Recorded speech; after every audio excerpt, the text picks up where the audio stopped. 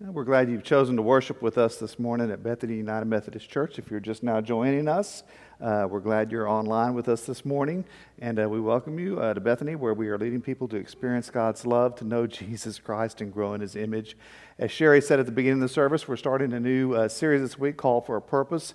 We're kind of reaching back to the call and purpose statement we developed a few years ago, and we're going to unpack that some and spend some time exploring that. And so I'm going to remind you that call and purpose statement reads like this: God calls Bethany to be a community participating in God's mission of love, transforming us and the world. We do this by leading people to experience God's love, know Jesus Christ, and grow in His image. And this morning we're going to focus on the community aspect of this statement. So I invite you to join with me in prayer as we begin this time.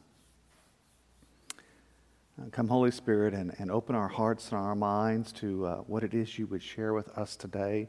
Let the words of my mouth and the meditation of all of our hearts be acceptable in your sight, for you are our rock and our Redeemer. Amen.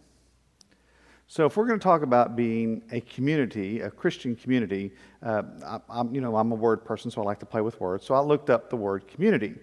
And this is from Merriam-Webster's. Community noun, the people with common interests living in a particular area, a group of people with a common characteristic or interest living together within a larger society, a body of persons of common and especially professional interests scattered through a larger society, a body of persons or nations having a common history or common social, economic, and political interest, a group linked by a common policy. And hopefully by now you're getting the picture, that the things that define community are the common interest, common policy, common core, and the body, the group of people. And so that's kind of how the sense of community is described. And if we look into the Acts of the Apostles, one of the earliest pictures we have of the Christian community comes from the 2nd chapter. All came upon everyone because many wonders and signs were being done by the apostles. All who believed were together and had all things in common. They would sell their possessions and goods and distribute the proceeds to all as any had need. Day by day, as they spent much time together in the temple, they broke bread at home and ate their food with glad and generous hearts, praising God and having the goodwill of all the people. And day by day, the Lord added to their number those who were being saved. So you're hearing that the piece of the body, the people who are gathering together, they're all coming together, they're sharing in meals with one another, they're sharing in times of prayer and worship with one another. You have that group, but they have that common devotion to Christ, that common empowering of the Holy Spirit. And that's what enables them to be this powerful community of Christ that is doing many signs and wonders and bringing people to Christ, so that day by day, the Lord's adding people to their numbers. I mean, it's a powerful community of Christ, defined by the common core and by the people. And if you want to go further into Acts, we encounter our brother Paul as he is telling his story, and it's a really great way to understand the connection between who we are and the community of which we are a part. It begins while he is still going by the Hebrew name Saul. Meanwhile, Saul, still breathing threats and murder against the disciples of the Lord, went to the high priest and asked him for letters to the synagogues at Damascus, so that if he found any who belonged to the Way, which is the early name for the Christian church, men or women, he might bring them bound to Jerusalem. Now, he's still going by the Hebrew name Saul, and he goes to the leaders of the synagogue to get these letters. And it tells you that he's very much a part of this community of Pharisees in the early church. He's very much tied into that, very much understands himself to be part of this group. Now, on his way to Damascus, he's going to have this dramatic encounter with the person of Christ on the road that most of us are familiar with to some extent, where he encounters the person of Christ. There's a bright light. He's knocked to the ground. He's blinded. And he hears a voice. And the voice is saying, "Saul, Saul, why do you persecute me?" And he asked, "Who are you, Lord?" And the reply came, "I am Jesus, whom you are persecuting. But get up and enter the city, and you will be told what you are to do." The men who were traveling with him stood speechless because they heard the voice, but saw no one. Saul got up from the ground, and though his eyes were opened, he could see nothing. So they led him by the hand and brought him into Damascus. For 3 days he was without sight and neither ate nor drink. Now, that 3 days is an important number in Scripture, and obviously it corresponds to the 3 days in the tomb with Christ, the 3 days in the belly of the whale for Jonah. But it's this kind of a resurrection kind of experience that Paul's going through, that you're to understand that he's being remade, he's being raised up anew. Now there was a disciple in Damascus named Ananias, and the Lord said to him in a vision, Ananias, and he answered, Here I am, Lord. And the Lord said to him, Get up and go to the street called Straight, and at the house of Judas look for a man of Tarsus named Saul. At this moment he is praying, and he has seen in a vision a man named Ananias come in and lay his hands on him, so that he might regain his sight. But Ananias answered, Lord, I've heard from many about this man, how much evil he has done to your saints in Jerusalem, and here he has authority from the chief priest to bind all who invoke your name. Now that's really Ananias saying it in a really nice way to God. Are you sure? Are we talking about the right guy here, God? Do you understand who you're talking about? And I don't know if you ever have those kind of conversations with God, but I've had a few in my day when God calls me to something that I'm not really willing to do. But God always has the last word. And so the Lord says to him, Go, for he's an instrument whom I've chosen to bring my name before Gentiles and kings and before the people of Israel. I myself will show him how much he must suffer for the sake of my name. And when God speaks back to you and says, okay, get up and go, most of the time we end up going. So Ananias went and entered the house. He laid his hands on Saul and said, Brother Saul, the Lord Jesus, who appeared to you on your way here, has sent me so that you may regain your sight and be filled with the Holy Spirit. And immediately something like scales fell from his eyes and his sight was restored. Then he got up and was baptized, and after taking some food, he regained his strength. For several days he was with the disciples in Damascus. And immediately he began to proclaim Jesus in the synagogue, saying, He is the Son of God. All who heard him were amazed and said, Is not this the man who made havoc in Jerusalem among those who invoke this name? And has he not come here for the purpose of bringing them bound before the chief priests? And you hear people's confusion because Saul, who originally came to persecute the church, all of a sudden everything is different. And it's interesting that in that moment he comes to Damascus, he's with the disciples of Christ there. Ananias is the instrument to restore his sight. He begins to eat again, regained his strength. His shift in person from being Saul the Pharisee to Paul the Apostle is accompanied by a shift in community from the Hebrew community of the Pharisees to the Christian community, the followers of Christ, the way. And you hear how those are connected. It's very much part of who we are in our spiritual journey. Our connection with one another mirrors our connection with Christ. And both of those work to define who we are. Paul's going to write about it, and he talks about it this way to the Philippians. If anyone else has reason to be confident in the flesh, I have more. Circumcised on the 8th day, a member of the people of Israel, of the tribe of Benjamin, a Hebrew born of Hebrews, as to the law, a Pharisee, as to zeal, a persecutor of the church, as to righteousness under the law, blameless. Yet whatever gains I had, these I have come to regard as loss because of Christ.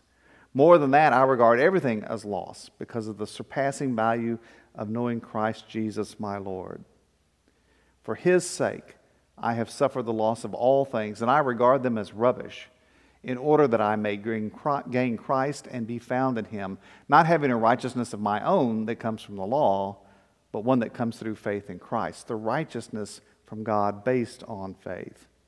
I want to know Christ and the power of his resurrection and the sharing of his sufferings by becoming like him in his death, if somehow I may attain the resurrection from the dead. You hear how clear Paul is that this is who I used to be, a Hebrew born of Hebrews, the tribe of Benjamin, a Pharisee. And now all that stuff that formerly he would have taken such pride in, he counts as loss because he's been moved into this different place. He's connected to Christ and this community of the Christians in the hope of attaining the resurrection. I mean, there's this drastic change in who he has been and the community that he's connected with. When he's getting ready to go into the region of Galatia, he opens his letter to them, and he says, Paul. Notice how he's now referring to himself with the name Paul, which is the Greek form of his name. Paul, an apostle, sent neither by human commission nor from human authorities, but through Jesus Christ and God the Father, who raised him from the dead, and all the members of God's family who are with me, to the churches of Galatia. You hear that? How he defines himself? Not commissioned by human authority, but by God himself. He claims that commissioning. But you hear he also talks about the family of God that are with him, this new community who are traveling with him as he goes into this region of what we think of now as Turkey. And then in Ephesians, again, he reminds us that there's a radical change of people and community. So then remember that at one time, you Gentiles by birth, called the uncircumcision by those who are called the circumcision, the Hebrews, a physical circumcision made in the flesh by human hands. Remember that you were at that time without Christ, being aliens from the commonwealth of Israel, and strangers to the covenants of promise, having no hope and without God in the world. But now in Christ Jesus, you who once were far off have been brought near by the blood of Christ. Now, there's some language in there that might be a little difficult for some of us, but Mark Roberts of the Dupree Center for Leadership at Fuller wrote a commentary on this section of Ephesians, and I want to share a little bit of it with you that'll help hopefully clarify a few things, but also make some things really stand out to you. So in writing about this, Paul makes a couple of crucial assumptions. First, he assumes that the one true God chose to reveal himself to Israel and through Israel to the world. Separation from Israel, therefore, implies separation from God. And then he has a little parenthetical comment. He says, yes, God reveals himself more broadly through nature, conscience, etc., but natural revelation and general revelation are not sufficient for a saving relationship with God. See Romans 1:18-23. Second, Paul assumes that God's life is to be experienced in and through the community of God's people. Though we can know God personally as individuals, this knowledge is deepened, enriched, and nurtured through shared experience of God. God did not reveal himself independently to a dispersed group of individual Jews.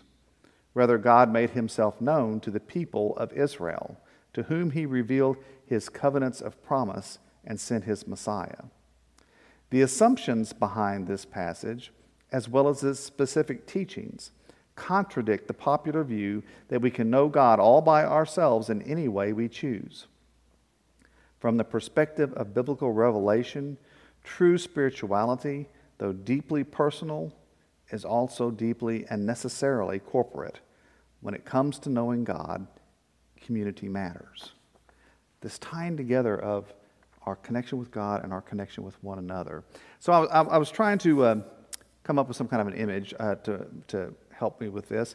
And when I reach back to, I'm old enough that I remember when wheels had spokes. Some of you may not do that. Or if you ride a bike, you may have spokes on your bike wheel. But a basic wheel like this has three basic components. It has the hub, the spokes, and the rim. And when all of that is put together and connected well and strong, it's immensely strong. It's and very effective and very powerful, and serves its purpose extremely well. But you'll notice that, as we look at this, that the hub is at the center of it. That's the common core, the common purpose, what defines us. The spokes, then, you can think of as the individuals that we are who are involved in this, and we are connected to one another then through the rim. And it becomes really important that hub, that common core, is understood and defined. Just as a really strange example I thought of earlier was, if you joined the Austin Fishing Club, you would assume that everybody who was part of the Austin Fishing Club, that's the common interest, we all go fishing. But what if somebody shows up and says, well, I also like to go hunting? And so I want to talk about hunting too. Okay, so we'll make it the Austin Fishing and Hunting Club.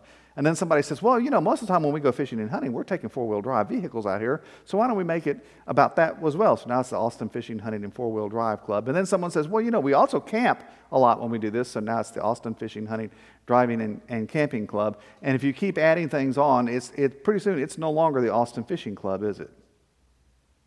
And in fact, the original reason may get lost completely.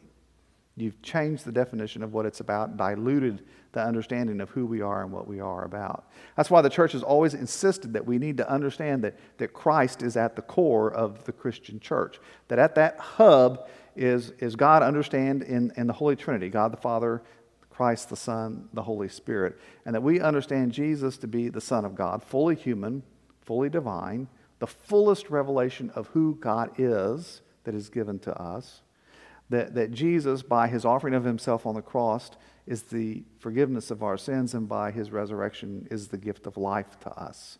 A very orthodox understanding of that. And the church has insisted on that throughout the millennia. That's the hub. That's what defines it. And if you listen to what Mark said, there's some warnings that need to be spoken to us. One, we have to be careful about what else we might put in that hub, especially as we come into election season. It's really easy for us to get our politics and our religion all mixed together. And pretty soon, we're putting, like our political views kind of at the center of the wheel, insisting that that's part of the hub. And once that happens, we're no longer the Christian church. We're the Democratic Party or the Republican Party or Libertarian Party.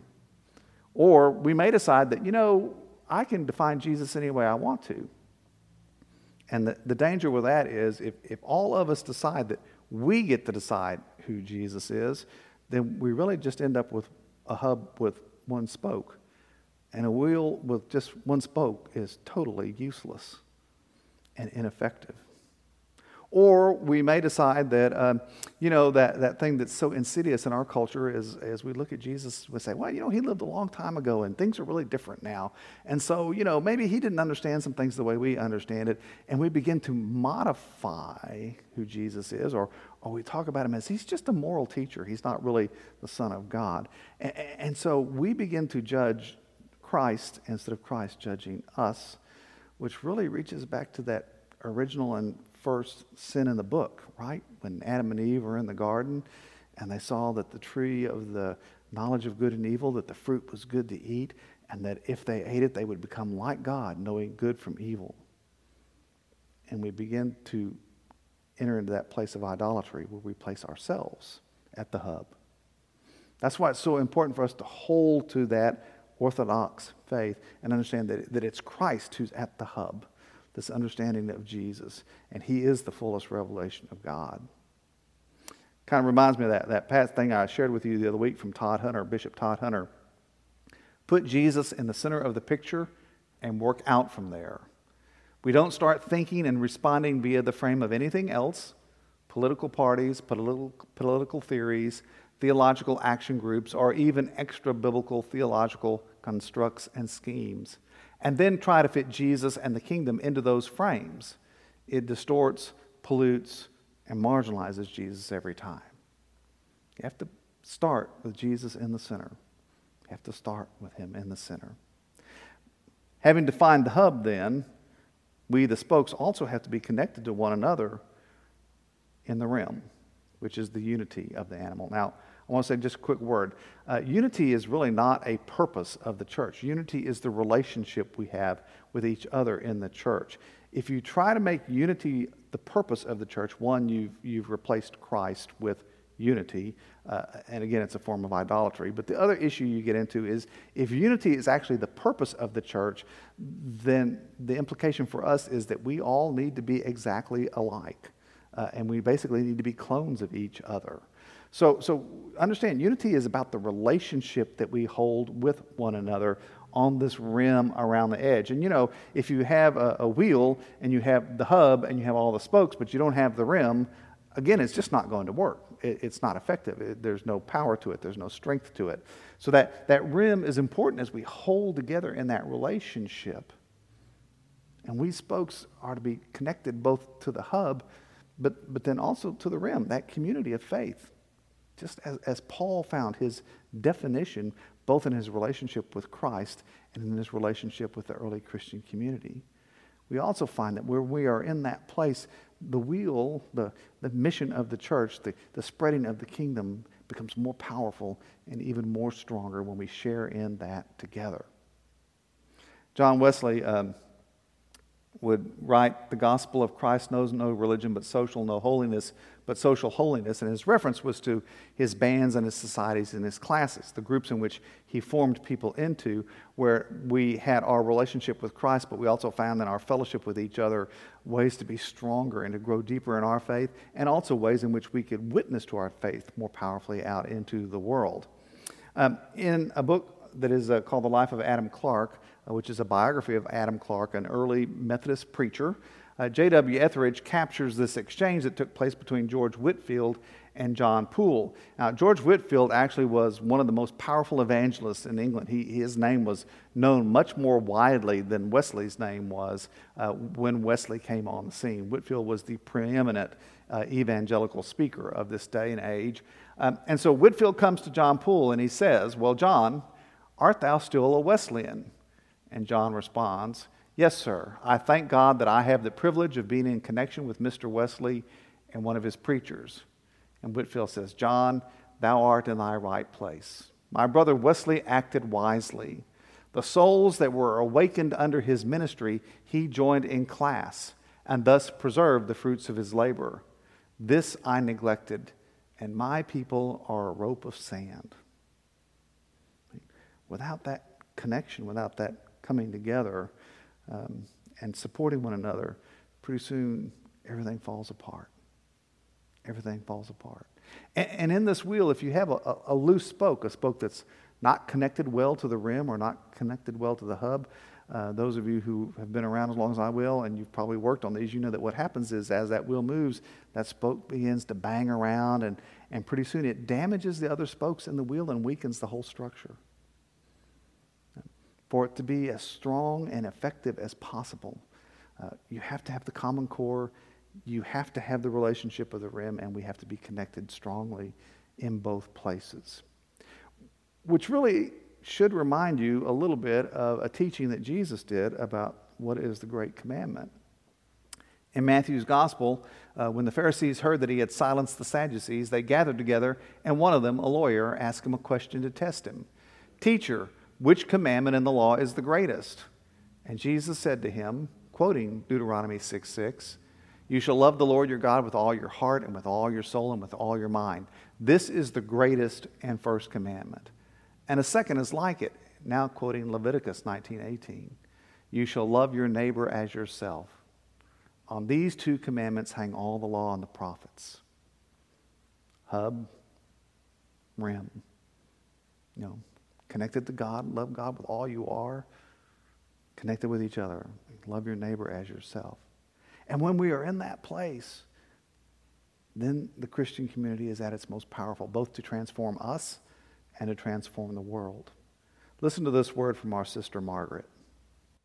Hello, my name is Margaret Zachary. I've been an active Bethany member for about 3 years now. My journey with Jesus significantly deepened when I decided not to walk alone.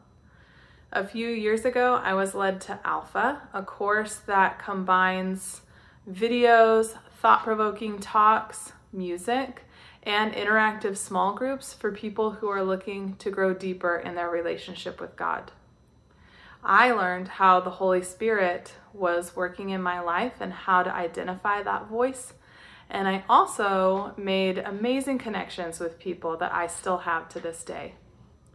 After Alpha, I was led to Grow Group, where I could continue to go even deeper and share my experiences with other people, as well as be blessed by hearing their testimonies and their walk with God. Now, that has become so important to me and so important to my walk and my journey that I'm leading a Grow Group of my own. The Jesus-centered community transcends all conflicts and divides. Matthew the tax collector and Simon the zealot would not have been friends under any other circumstances. but because they came together in love for Jesus, they shared a common mission. Jesus-centered community helped me grow deeper in my spiritual walk, and it helped me to learn how to reach past conflicts and divides in my own life so that I could just focus on the mission that I was given from Jesus, which is to love God and love my neighbor. Now more than ever, we need community. We need each other. We were not meant to walk alone. Thank you. Amen. Amen. So let me close with a piece of scripture out of Galatians using Eugene Peterson's translation of it. In Christ's family, there can be no division into Jew and non-Jew, slave and free, male and female. Among us, you are all equal. That is, we are all in a common relationship with Jesus Christ. Also, since you are Christ's family, then you are Abraham's famous descendant, heirs according to the covenant promises. The hub, the core, the common purpose, Jesus Christ and his ministry. The rim, the relationship we hold with one another. First, loving God with all we are, and then loving our neighbor as ourselves. And when all of that comes together, there's a Jesus-centered Christian community that is powerfully transforming us and transforming the world. Let us pray. Almighty God, we give you thanks that you call us together, that you have shown us your face in the person of Jesus Christ, and that you give us this place to come together as those who are devoted to Christ and those who are in love with each other, that we might be the community. We might be the community through which you are working. And so we give you thanks that you give us this Christ-centered community which is so powerfully working to transform each one of us and to witness to your love in a way that transforms the world around us.